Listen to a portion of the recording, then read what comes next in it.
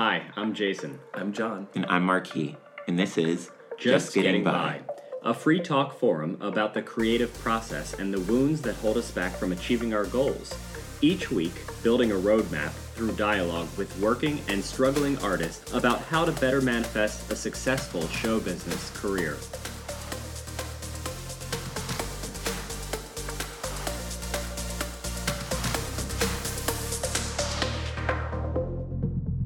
Hey, it's Jason. This week we spoke with Emma Koenig. I met Emma 12 years ago when we were both training at NYU's Experimental Theater Wing. Emma is a singer, actor, writer, published author, curator, and the truest definition of a Renaissance artist. You may recognize her last name because she is the younger sibling of Vampire Weekend's frontman Ezra Koenig. When I see show business families with multiple accomplished members, my assumption is often that one of them helped parlay the next into the industry using connections. That is not the case for Emma. She isn't only self-made, but the avenues of her accomplishments are paved with ingenuity and versatile creativity. Emma offered us step-by-step anecdotes to how her books have landed on shelves across the country and positioned her in writers' rooms on television shows. This is a phenomenal episode for those who are wondering, how do I even get started? Emma shares with us her artistic inspirations, how she's dealt with anxiety, and the critical responses she's received as a result of her feminist-minded body of work. She is a sweetheart with an edgy point of view. Here is our interview with Emma Koenig. So, let's see. Let's travel back 10 years. You and I are both doing our, what were they called, senior projects? Independent projects. Yes. Why did they call them that? Because we had to do them independently, but not really. There was help. There's a support system. Yeah. So. But it was like the program that we went to, which we've talked about on a lot of these episodes so far, was called ETW, Experimental Theater Wing, and it wasn't just an acting program. It was very much generating your own work. Mm-hmm.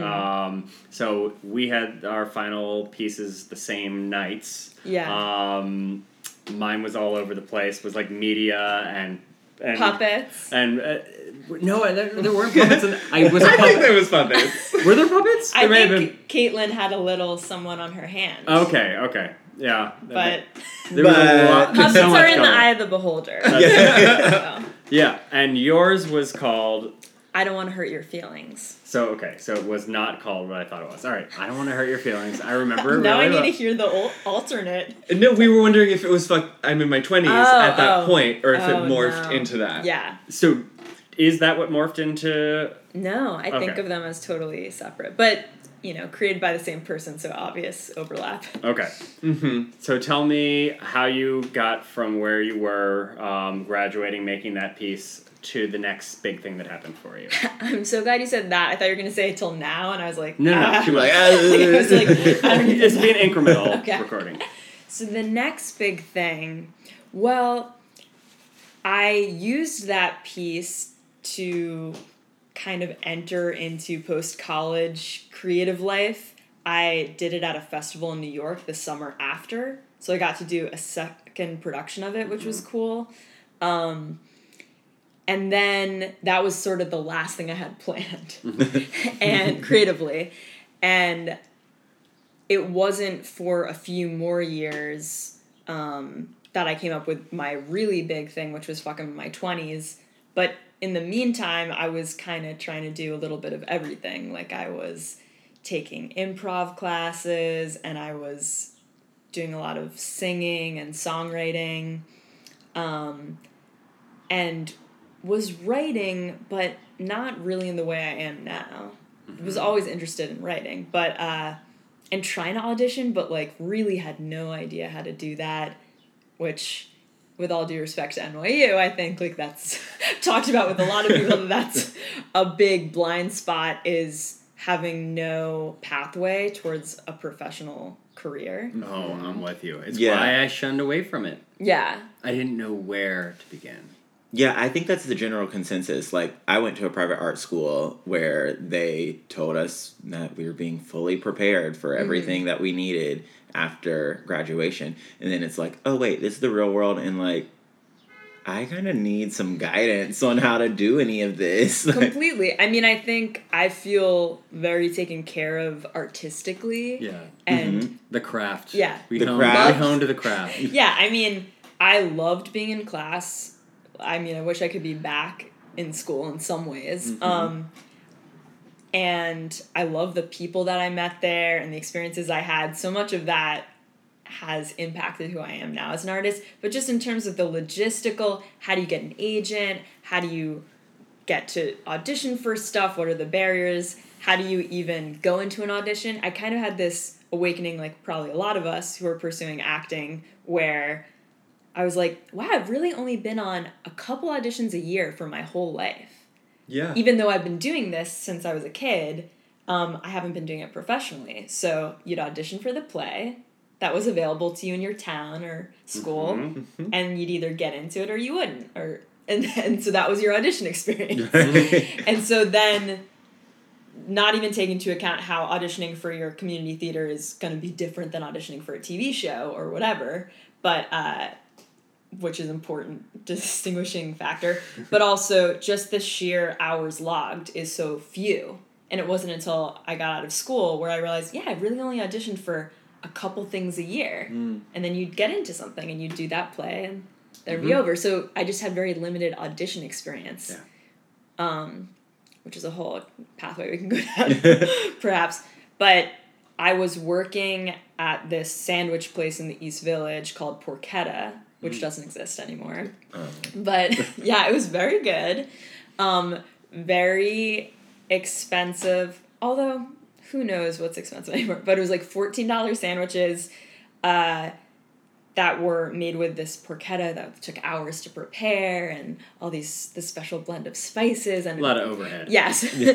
And I was the cashier there, and I was super depressed and anxious, as most people were at that time in their 20s.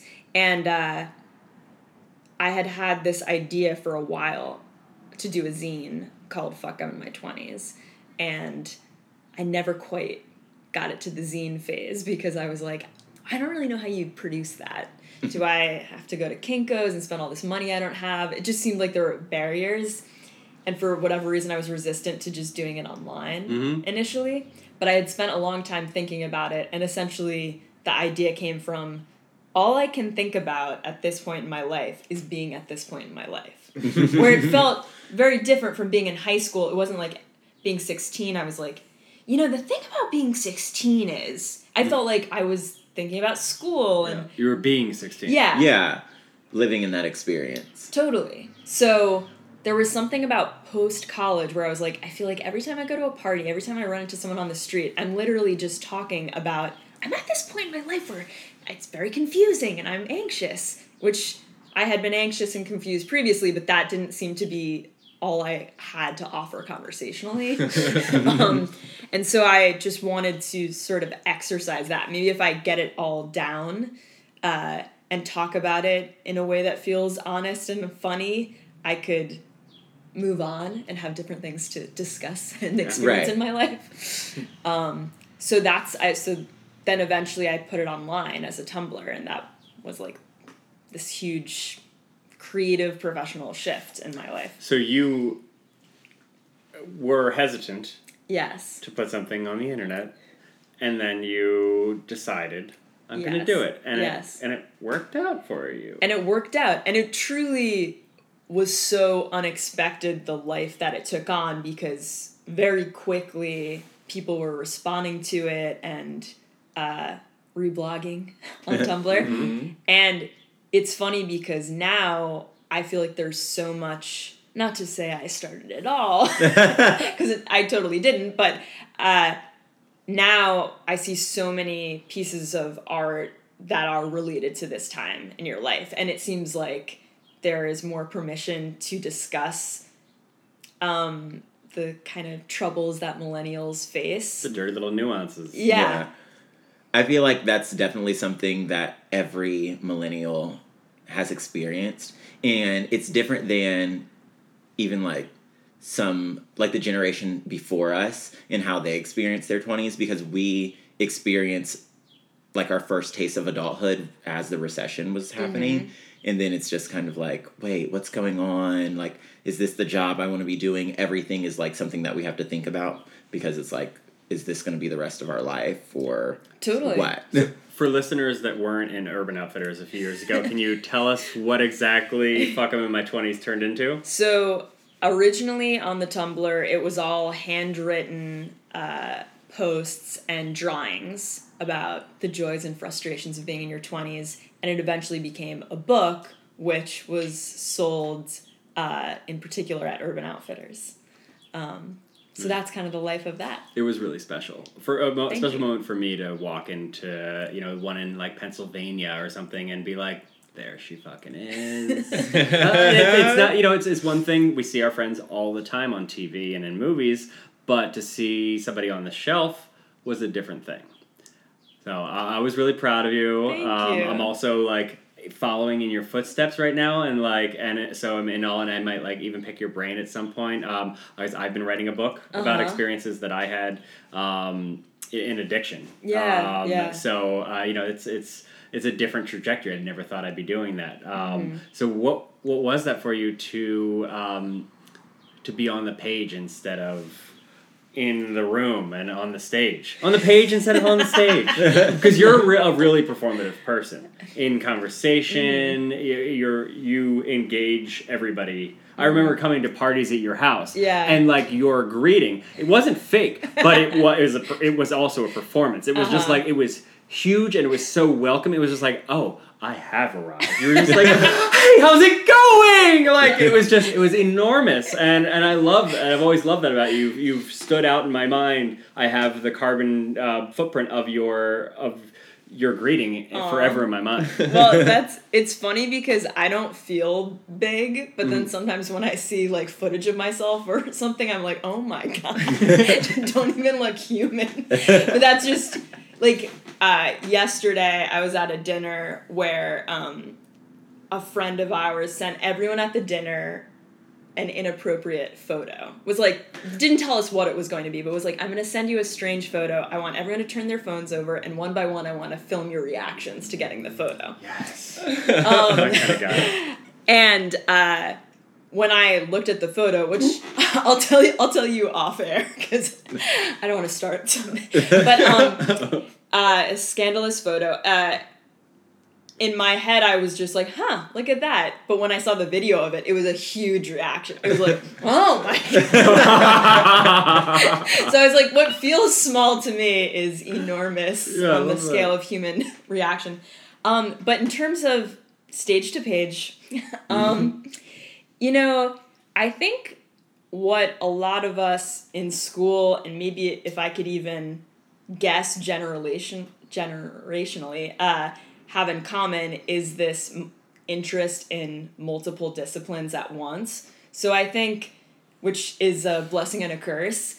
And so I think since I was a kid, I really loved to sing and act and dance and write and draw. And so I was like interested in a lot of stuff and had tried to focus on one.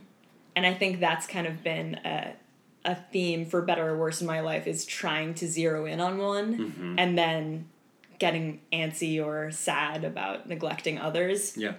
But I had always been interested in drawing. I didn't think I was particularly good at it, but I thought I was fine at it, and it didn't really matter for what the project was, because I was like, this isn't about producing great artwork visually. It's about trying to translate a feeling.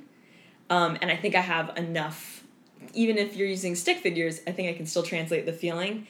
And also part of the reason that it was hand-drawn was because the idea of doing anything with graphic design felt like I would have to learn a totally new skill set. And so I was like, well, I can't do that, so I'll just have to do it by hand. I wouldn't know how to, even if it was only text, I was like, I don't know if I could make it look the way I wanted to. And so it felt like a natural offshoot of performing, that it was just like, I'm translating an emotion. I just happen to be doing it in a different form. Cool. Love it. So now I need to talk about who's on your shirt here. So you're yeah. wearing a black shirt. It's got, is that Tina Turner, Yoko Ono, Nico, John Cameron Mitchell as Hedwig? Yeah, so this is... Who else? There's a song in Hedwig and the Angry Inch called Midnight Radio, where he references all these women and then ends with, and me. Oh, kind of talking about all the people that came before who are like inspirations. And I love this shirt. Yeah. Yeah, it's incredible. Thank you. Who are your inspirations? Well, I mean, John Cameron Mitchell is one of them, for sure. I think at various points in my life, I don't even know if I become obsessed. That seems like an extreme word, but I become highly interested in different people. And when I was a kid, it was like Bernadette Peters in the PBS Into the Woods that my parents had taped on VHS. And we had also taped this other PBS airing of the Mark Morris Dance Company, The Hard Nut. I don't know if you guys have ever seen this. It's like a reimagining of the Nutcracker. I'm sure it's on YouTube, though. We can look this Yeah, up. probably. Okay. And those two things, probably more so Into the Woods, but like I really was into them as a kid. And then I remember when I got into NYU, there was a lot of early like MySpace meetups and stuff. And I met up with this guy who lived in Virginia, and we like just became friends like through MySpace. I slept over at his house in Virginia when I was like a senior in high school. Oh, wow.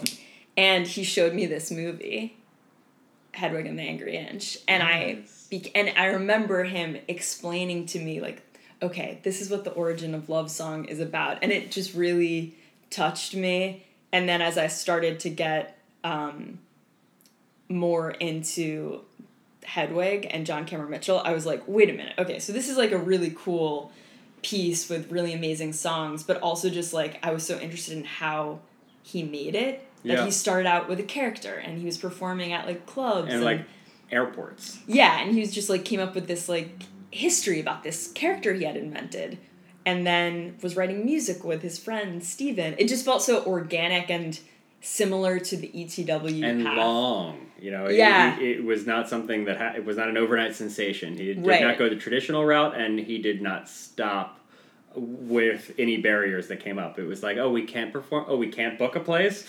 We'll find a place. Right. And that's like that. And I think that I knew him for a few years back in New York, and there's something that he received from that, which is just an incredible decisiveness, and he makes a decision like faster and easier than anybody I've ever met. And I think that comes from seeing a success happen from being relentless. You know, being able to make a decision that fast is like when you've not been able to be the decision maker for so long. Yeah. But he didn't stop. That's admirable. Yeah, he's definitely an inspiration. It's a very good shirt. Yeah. Thank you. So with John Cameron Mitchell being an inspiration, how has that come into your own work? Was that ever a thought when you started to do the Tumblr? Well, probably couldn't trace like an exact line from John Cameron Mitchell, but definitely, incredible pieces by inspirational people all like you soak up in these years and then like make you feel like maybe you could do something on your own. And so I really think that what came of Fuck 'Em in My 20s I was so unprepared for it. What came? Well, just that, one, it being a book, or to even begin with, people looking at it is like the first surprise. Yeah, how was that? Like, did you just create the Tumblr and it was like you put up your first post and then it was wildfire? Or was there like some marketing or some kind of push that you did? There was no push. I mean, I remember I put up, I think, 2 or 3 drawings, and then I remember posting on Facebook with a link to it, and I said, it begins, ... That's that's basically as much. A little suspense. It always does the trick. You gotta keep them guessing. Right. Yeah. And I think at that point, people weren't even sure if it was something I made or if I was just like, oh, this is something I like that started. And I liked being a little anonymous. I didn't have my name on it or anything. Yeah. And yeah, it was definitely weird adjusting from like the incubator of college life and being able to fail and be encouraged to try things and be really vulnerable, and then to just post something on the internet and be like, oh, people I don't know are seeing this and having opinions and they're not all good. And I don't know if I have it organically in me to like be able to handle that. I think I've gotten better at it, but just immediately I was like, oh, this is very weird to have a lot of people that I don't know engaging with this. What was that transition from Tumblr to publication? Like, did you approach publishing houses? Did someone approach you? How did that all work? Well, it had been up for a few weeks, and I think maybe there were some little blogs and stuff that had picked up on it and were posting about it. Mm-hmm. And I was very vigilant in the beginning about tracking how many people were looking at it. Like, I had Google Analytics on it. Mm-hmm. And so I could see, okay, this many people have looked at it, and this is how they got there. It was this referral site that brought them. Mm-hmm. And not that I really used that information to change anything, but I was just like, there was something comforting about like seeing how it was happening, that it wasn't like this mystery, how are people finding this? It was like, oh, this person posted about it, and a lot of people visited this site, and just to give it some like order in my mind of how it was progressing. Right. And I was also really careful in watching who was following it on Tumblr. Like, in the beginning, anytime I got a new follower, I was like, oh my God, someone's following me. So I would look who it was. And every once in a while I would see someone who maybe wrote for a website or a magazine or something. And I thought, oh, maybe I could have a chance at doing something like that. So maybe a month or so in, I decided to create an email account for it because I thought maybe I could write for a website, get a job through this, which I never expected initially. And eventually, about 6 weeks in, I got an email from an editor at Chronicle Books in San Francisco, and she was like, have you ever thought about this being a book? Which I had not. And I was very excited, and I remember calling my parents, and I was like, someone thinks this could be a book, and my dad being like, okay, that's exciting, but you really have to temper your expectations and not get all worked up that this is going to happen. Mm-hmm. So I think immediately brought down to earth a little bit of like, right, just because someone emailed me doesn't mean anything. But as it turned out... It doesn't mean nothing. It doesn't mean nothing.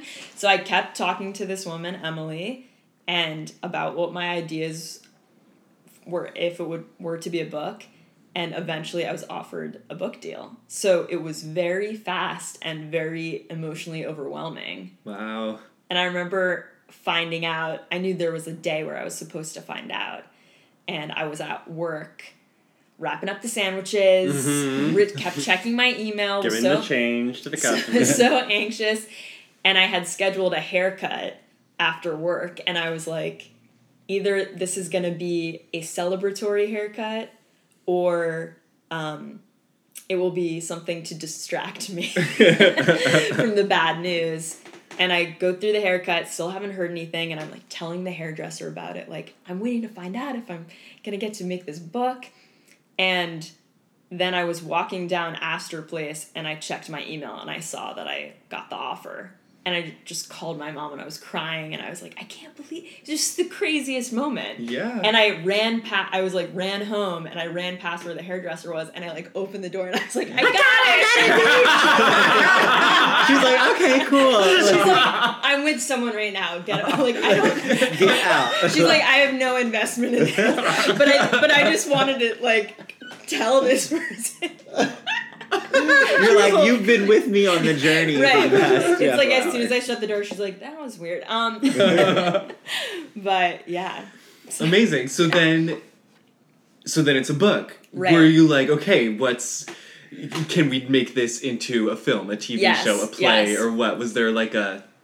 Well, I think as far as a first book goes, and I mean, I think everything about it, I've now come to see how. I mean, I knew I was very lucky at the time, but just how strange it all fell into place, how quickly, because even working on the book, I think I turned in my first version of it 6 months later, and it came out the following year. So it was very, very fast, which Yeah. of course, doing drawings versus writing prose and writing an entire novel is a whole different experience. Mm-hmm. But now that I've dipped my toes in the publishing world waters over the past 7 years, I realize it's very slow, as a lot of things in the arts. But this just happened to be, everything about it was fast. Getting the deal, doing the work, it coming out. And in the contract for the book, there is a line that talks about film and TV rights. And it was literally that made me be like, oh, maybe this could be a TV show.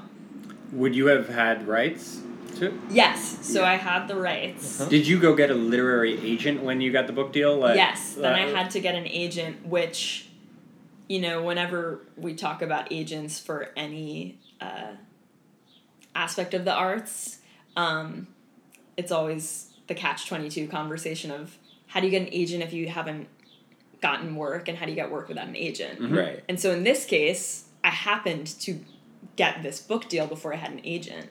So that helped me get an agent. I don't think if I had done it the alternate way, I would have been able to, although maybe now that there are a lot more books that have a similar path of starting as internet projects and then becoming books, maybe I would have a better chance now. But I feel like in 2011, it felt like too many barriers to just try to, and also I wasn't even pursuing writing books. Right. So then I essentially knew I wanted to come try to make it a TV show, come to LA. So that's when the move happened. Yes. So what year was that? That was still in 2011 or the following That year? was 2012. 2012 you got here, and then how was the transition? Well, it was very funny because my thought was I'll come to LA for a month, meet some people, and then I'll go back. And at that time I was living in New Jersey with my parents.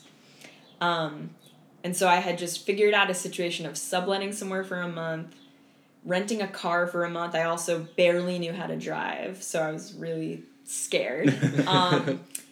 And I think at that time I had gotten an agent, like an entertainment agent, through my literary agent. And so I came with that, and I was like, oh yeah, CAA will just send me on some meetings, which I got here and literally nothing happened for a month. And so I was so impatient. And I think my naivete about how any of it worked actually worked to my advantage, because now I know things take a really long time. And so if someone was like, this project is probably going to take years to get off the ground, I think my reaction now would be like, yeah, that sounds about right. But then I was like, I've been here a month and nothing has happened. This is insane. So I was like, I have to take action. And I started writing a script, not really knowing how to write a script. And I realized I have to stay here longer. And I happened to meet someone the first day I came to LA who I began to date. And in that first month, we were like... The first day? Yeah, we had met on... I guess we first communicated on Twitter. And then he lived in LA, and I knew I was about to come for a few weeks, so I said, oh, we should hang out when I'm in LA. And then the first day I got here, I was like, well, I don't know anybody. I should just hang out with that guy Twitter on guy. the internet. Yeah. And we started dating, and but in a way where we didn't really know what it was going to be because I thought I was about to go back to the East Coast. And then really I owe him a lot because he was like, you can live with me. Mm. And I lived with him and his 2 roommates for about a year after that. And so I didn't have to worry about, oh no, now I have to find a place. It was just, and I, was lucky that I met someone that I fell in love with and who was also in the arts and like had similar interests to me. And Are you still together? we're not still together. Okay. Still friends? Yeah, friendly. Lovely. Okay. So I ended up staying. And I wonder a lot if we hadn't been together, how my path might have been different in terms of staying in LA. Would I have felt like it was too overwhelming? Because then at that point I didn't even have a car either. Yeah. So I was just... Which is not easy to do in LA. No. Well, and that's the thing. I feel like for a lot of people who move to LA, specifically from the East Coast, may get here and then things may not be moving as quickly as we're hoping, and building friend groups is kind of weird. Everything is spaced out. You kind of need to drive everywhere. So it's like that first year in LA, everyone always says like, oh, that's going to be the toughest year you ever have here because it's lonely or whatever. So stepping into something like that, I'm sure it made that ride, that transition so much more smooth. Just even if you take away all of the emotional support and like being in a relationship and how that can make you feel safe, just the fact that I was living with someone who had been in LA for a few years already just totally made me feel like I could take a breath and not be so anxious. I still was very anxious. But so I stayed out here and I met with a ton of production companies about the Fuck in My 20s idea that would be based on post-college years in New York. And I think it was around then that Girls came out. Yeah. So I think people were looking for their version of Girls. And a lot of this is just pure luck. I think about this all the time. If it had been any other year, my show might not have sold. Because that's just a reminder that it kind of has nothing to do with you or the project sometimes, most of the time. It's just a confluence of factors. So I came out here, all these production companies are saying no, and then finally I meet with one that wants to work with me. And so we pitched the show to NBC because they had a first look deal at NBC, and NBC said yes. So then didn't pitch anywhere else, and so it was super exciting. And once again, I didn't realize until now that I've been here a few years, oh yeah, that doesn't just happen all the time. Yeah. But I was like, yeah, I came out here, I read some books about TV writing, I read a lot of scripts, I watched a lot of TV, I met with people, and I figured it out. And I think all of that stuff definitely helped me, but that is not why it sold, or that you could do all those things and it could still not work out. And ultimately, I wrote the pilot with a showrunner, and then they never made it, which is pretty common. Yeah, very common. Yes. Yeah, we've heard from some other people we've talked to. We've heard similar stories, and we've concluded that it is certainly not defeat. No, I think it's truly a badge of honor to get to any step. Right. Yeah, because there's a gatekeeper and so many things that have to happen just to get to what may seem like the first step of even getting an agent, Yes. It's like you said, like not having the work under your belt or not having the agent can close doors for you. But I think your story really shares that idea that you have to produce what it is that you want to do. Like you have to be creating the work that you want to be seen in. And I think that one thing that happens in LA is a lot of people move here and they're like, oh, I need to like make it happen. I need to go on auditions, and you're auditioning for roles that may not be aligned with what it is that you want to do, but it's just like, oh, this is an opportunity. And it's like luck, timing, and your faith in the project is definitely something that like pushes it forward. Totally. And I mean, I think I have a lot of admiration for actors, because who knows what will happen for the rest of my life in terms of acting. I think I eventually do want to go back to it. Mm-hmm. But when I first came to LA, I felt so ill-prepared as an actor, despite having perhaps the most training in that field. Right. And I think I realized my ideas about acting and what I thought was fun about it don't exactly translate to working in film and TV. And I think I have this one story that I feel like really sums up my disconnect with the industry, which is I went on an audition for a pilot, and the character was described as, you know, a guy's girl. She's one of the guys.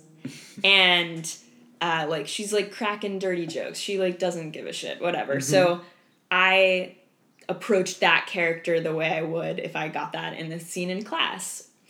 And I didn't wear any makeup, and I was wearing like jeans and a t-shirt, and I got there and every girl had makeup and their hair was straightened and they were wearing heels, and I was like, oh, you still have to be hot.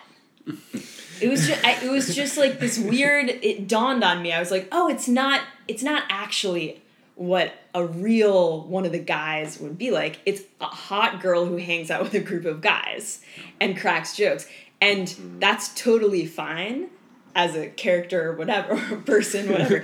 But I was just like, oh, I'm like coming from this like gritty, realistic, like how would this person feel to have no female friends? And I was like, it's not even about that. It's about, can you show up and look good on camera? That's number one. Mm-hmm. Yep. And I felt like that was a shock to me, even though, of course, I knew my whole life that being an actor is about what you look like. Yeah.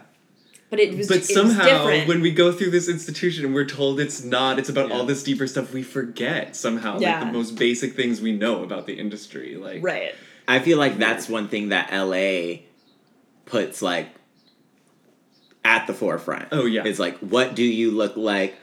Who are you marketing to? Are you the relatable friend? Are you the like token gay friend? Or like, you know, there's all of these archetypes that they're trying to fill.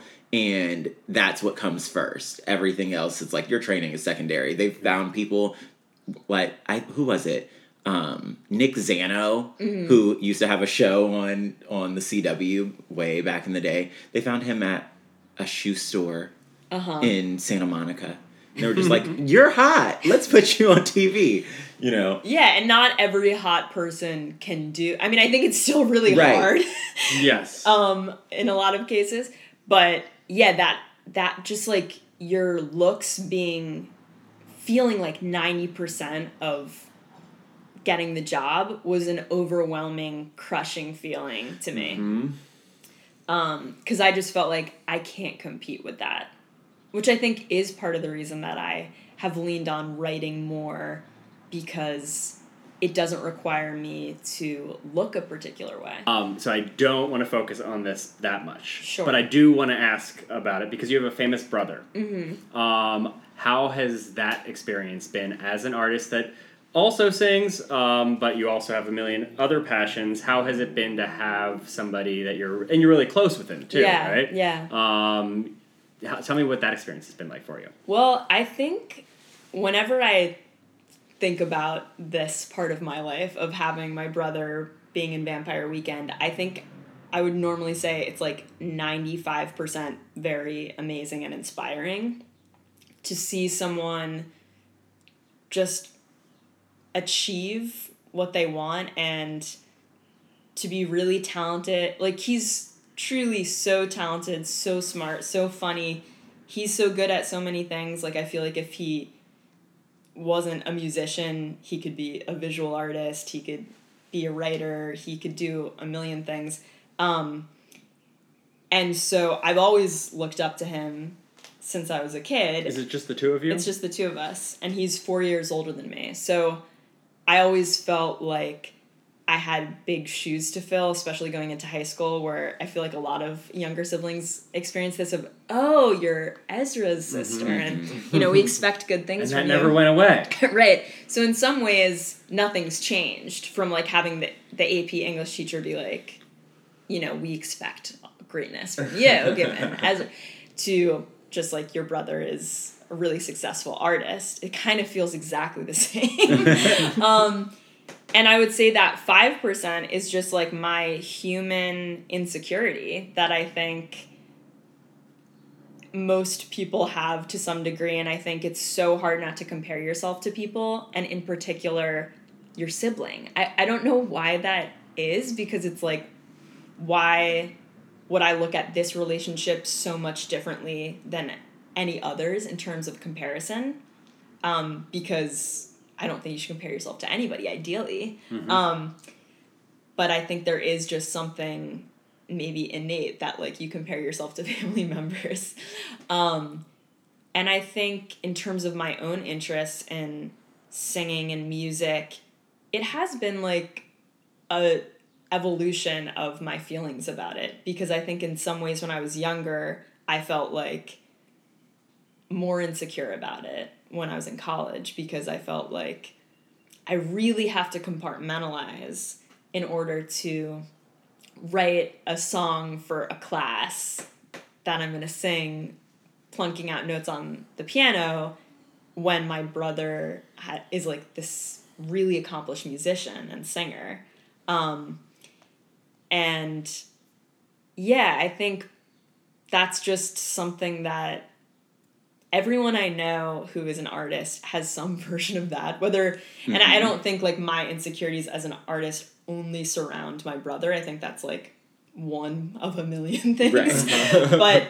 but that's definitely just something everyone is working on, is some version of that, of just slightly irrational but understandable comparisons and insecurities. And how great is it? This is actually not a question, this is an observation. How great it is that you were able to extract from him the inspiration that, like, oh, he's making it, and so can I, but you didn't ever have to lean on him. And you see that. You see that in Hollywood. It's like some folks that have agents, you know, maybe they have famous relatives, and that's how that happened. We don't hear it, but it's how it happened. And it's not how it happened for you. That's I'm really moved by that. You were able to hone the creative spirit that is in your family, in your community, and do it your own way.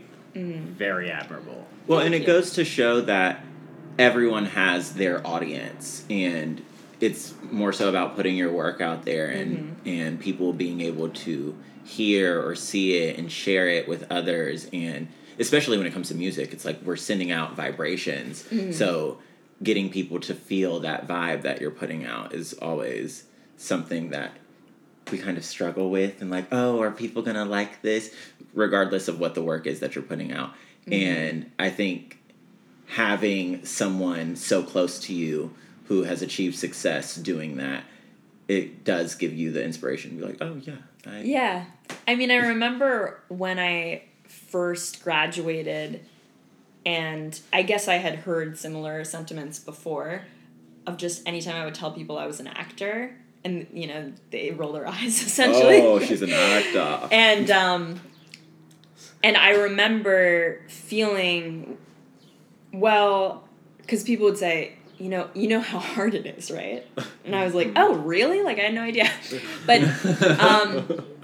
But just, there was a comfort in knowing that Ezra had, quote unquote, made it in a different field, but just thinking, I know it all feels really impossible, but sometimes it works out. And that just gave me a little hope. And I think that I also really like what he creates, which makes it easy to be inspired.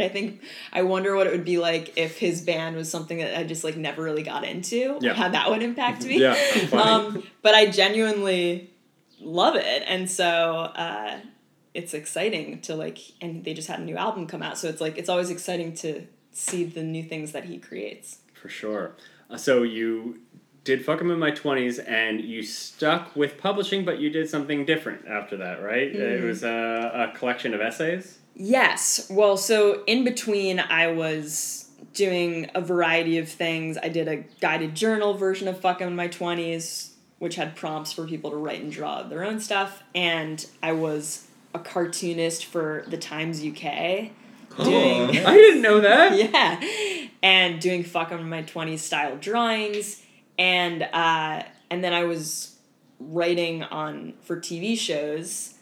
But also, I feel like, you know, having this period of really not knowing what I wanted to be doing, because I think Fuck 'Em in My 20s, just, like, led me down this path that I hadn't anticipated, and then I had to analyze, okay, what do I really want to be doing? Mm-hmm. And that's something I'm still figuring out. Mm-hmm. But about 4 years ago, I had an idea for another project, which has become, I'm thinking of my career in 2 phases, of the Fuck 'Em in My 20s phase and the Moan phase, because both of them I worked on for... Moan is the collection of essays. Yes. Both of them I worked on for years.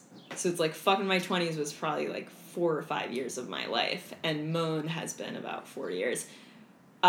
So what it is, for the listeners who don't know, is it's a collection of anonymous essays by women about female orgasm that I curated, and it also started as a Tumblr because I knew how to do that. I knew that path a little bit, and the Tumblr was called How to Make Me Come. A little we toned it sassier, down. yeah. We toned it down for the toned it down for the shelves. Midwest, yeah. So it could be on the shelves, but yeah. So fun. Yeah, I remember when we met at that brunch. That's Yes. what you were working on. Yeah, that's incredible. So that's still going. Well, so the blog version of it started about 4 years ago. Mm-hmm. The book version came out about a year ago, May 12th, 2018. And now I've also been working on developing it as a TV idea. Oh, so I'm kind of following my own footsteps. Well, you set up a good structure. Mm-hmm. Yeah. Right.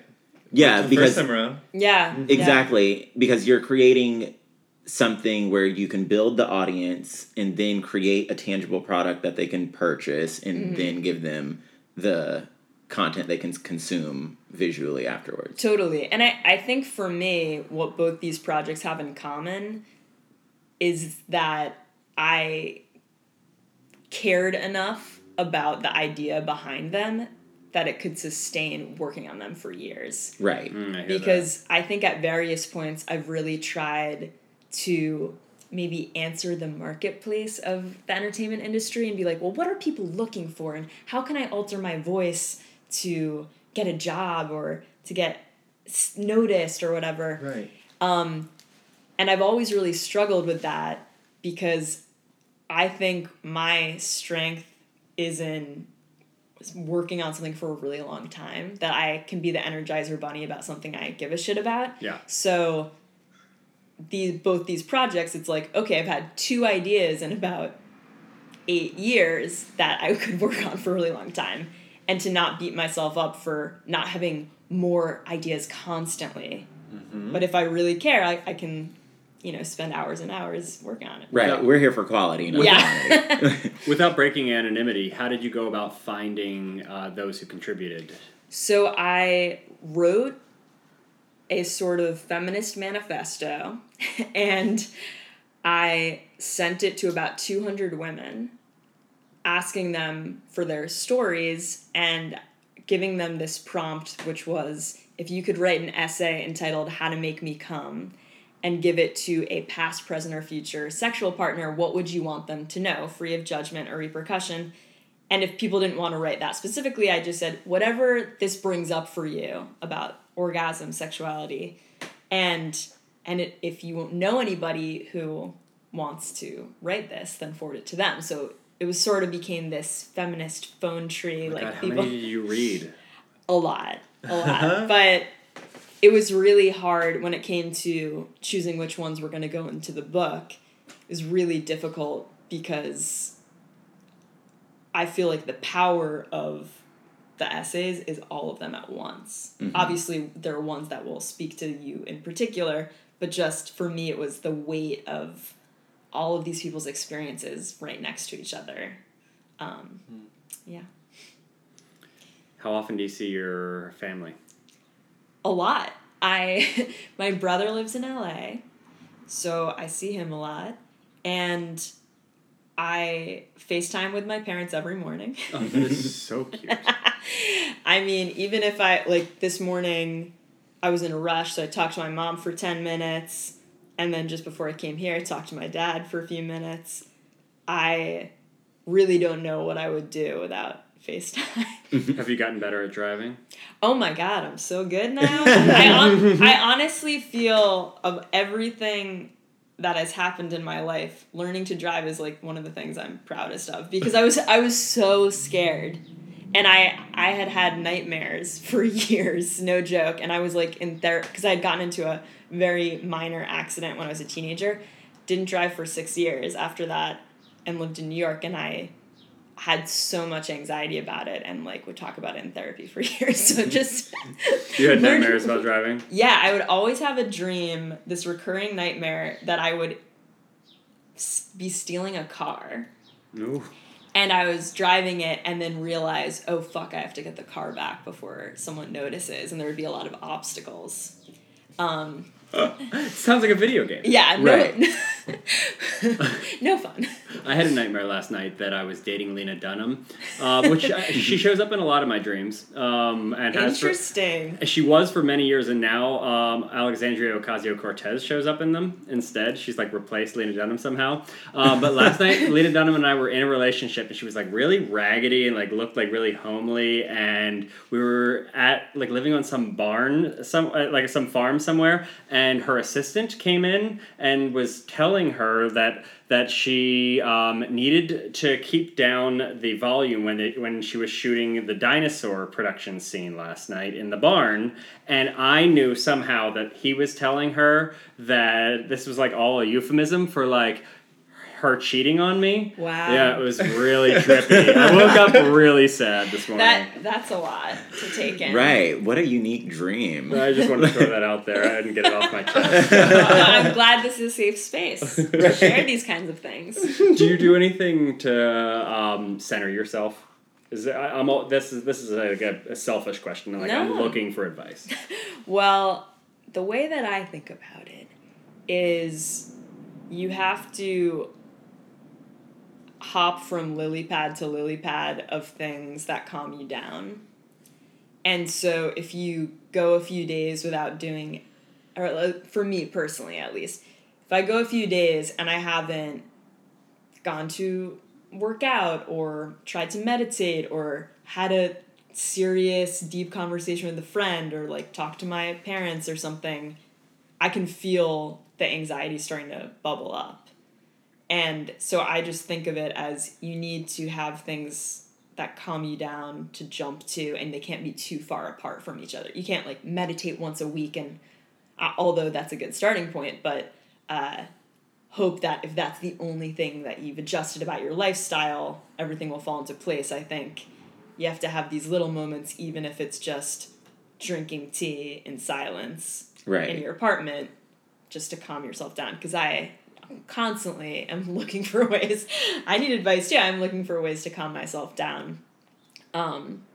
So yeah, try to just, I think of it as connecting with other people, taking moments of solitude, and doing something physical. Mm-hmm. Mm-hmm. What were some of the TV shows you wrote for? So I wrote for a romantic comedy on ABC called Manhattan Love Story. Oh, okay. And I remember hearing about that show. And then I wrote. Was there another NYU writer in that writer room? Jack Moore. Jack Moore. I thought That's why. We recorded an episode with Jack Moore. Yeah. So we actually shared an office. So fun. Yeah. So and we lived at that time. We realized we lived across the street from each other in LA. So it was very A lot of Wow. weird synchronicity. Yeah. And then I wrote on this show called Single by 30, which is also a romantic comedy on YouTube Red. And then I wrote for like another digital show, you know. So I've kind of been in a place where I'm trying to get back into TV, like real TV, quote unquote, that's not digital.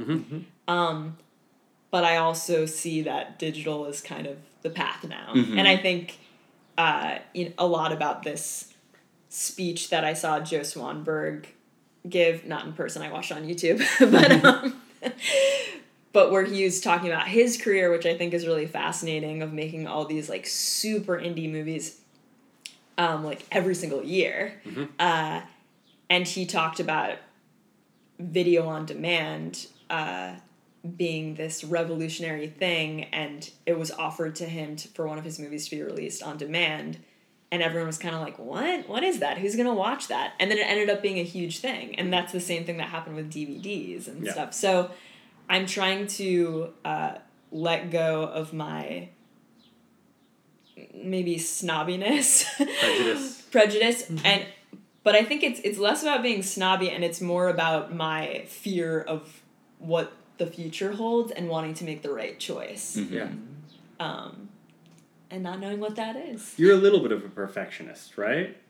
In some ways, I think maybe less a perfectionist, more particular and hard on myself. But maybe that's what being a perfectionist is. Like you keep a controlled environment, no? I'm speaking from when I knew you before, and I don't mean that in a bad way. Yeah. I just remember something like somebody dropped out of my final piece. Yeah. And I was like, you were like, how are you going to do this? Yeah. And it was just like you were like, you know, I would need to restructure.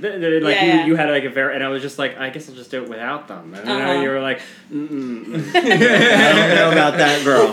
Well, I think I have learned that there are certain ways in which I work where I'm very particular, I'm very sure of myself, and then others where I really am more open and have no idea and want to put my trust in other people to help me figure it out. But I think when I have a vision, I want to stick to it as much as I can. That's admirable.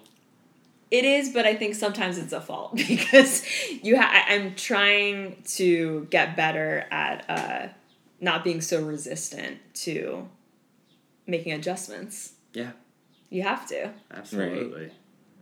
Are you okay with being just a writer? Do you have the bug? Do you want to get back into acting class, start auditioning again? I do have the bug. I think that writing has been a very comforting path because it's something that you can do without anyone's help or permission. And acting, as much as you could spend hours in your room rehearsing monologues, it's not the same as being able to write and like further something, further a project for yourself.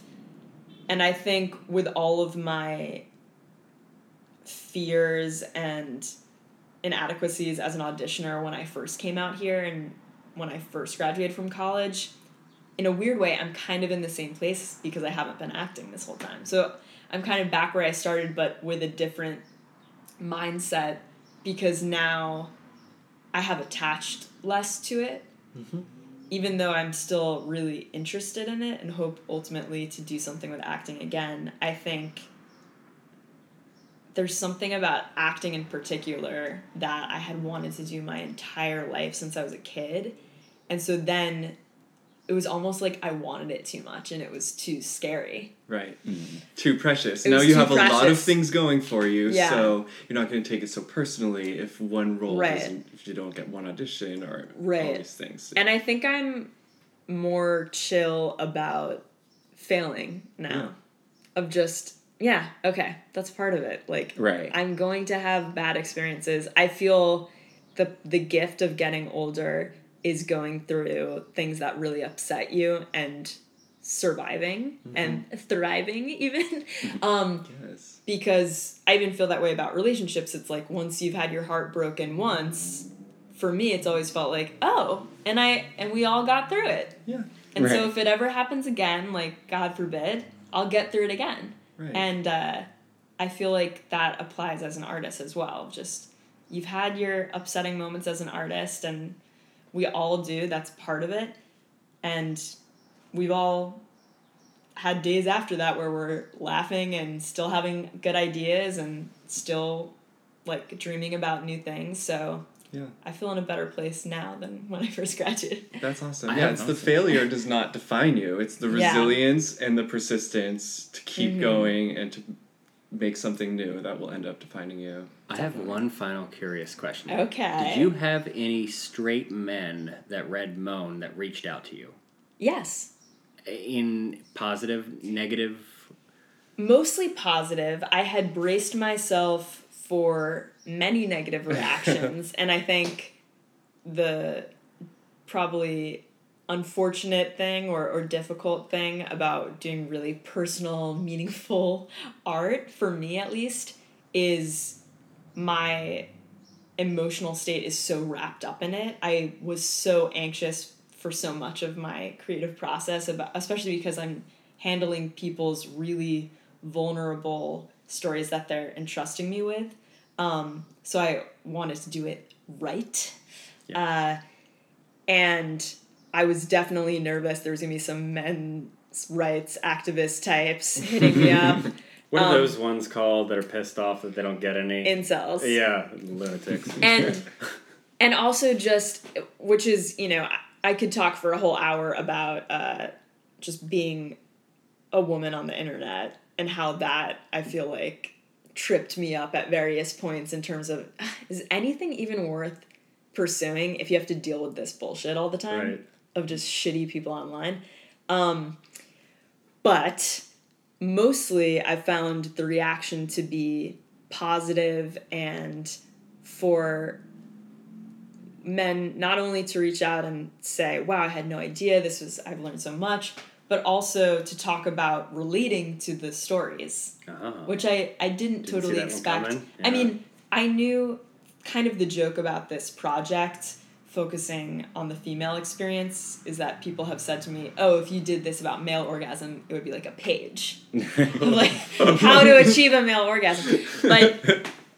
But I actually don't think that's true, because even though maybe on an anatomical level it may be easier for someone with a penis to have an orgasm, I think obviously not everyone's sexual experience is the same.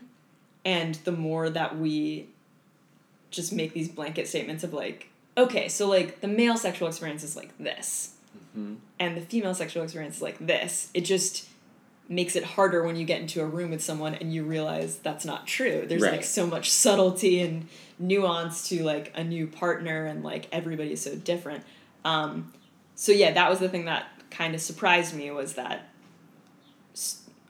in particular straight men saying that they related to these women. But also I felt with queer men told me that they related as well, and that made me think, you know, there's this kind of kinship between women and queer men, that we're both like marginalized sexually. And given kind of bizarre ideas about like who we're supposed to be as sexual beings by society. So there's like an interesting parallel there. But yeah, that's a whole other. Maybe there's a follow-up. Yeah, to maybe. Moan. Right. Yeah. Maybe. Cool. Yeah. Love that. Well, thank you so much for taking the time to come see us. Thank you. It's a lot of fun seeing you again, and this beautiful new haircut. Thank you. Yes. This is great. Can't wait to see what happens with Moan. Thank you. Yeah.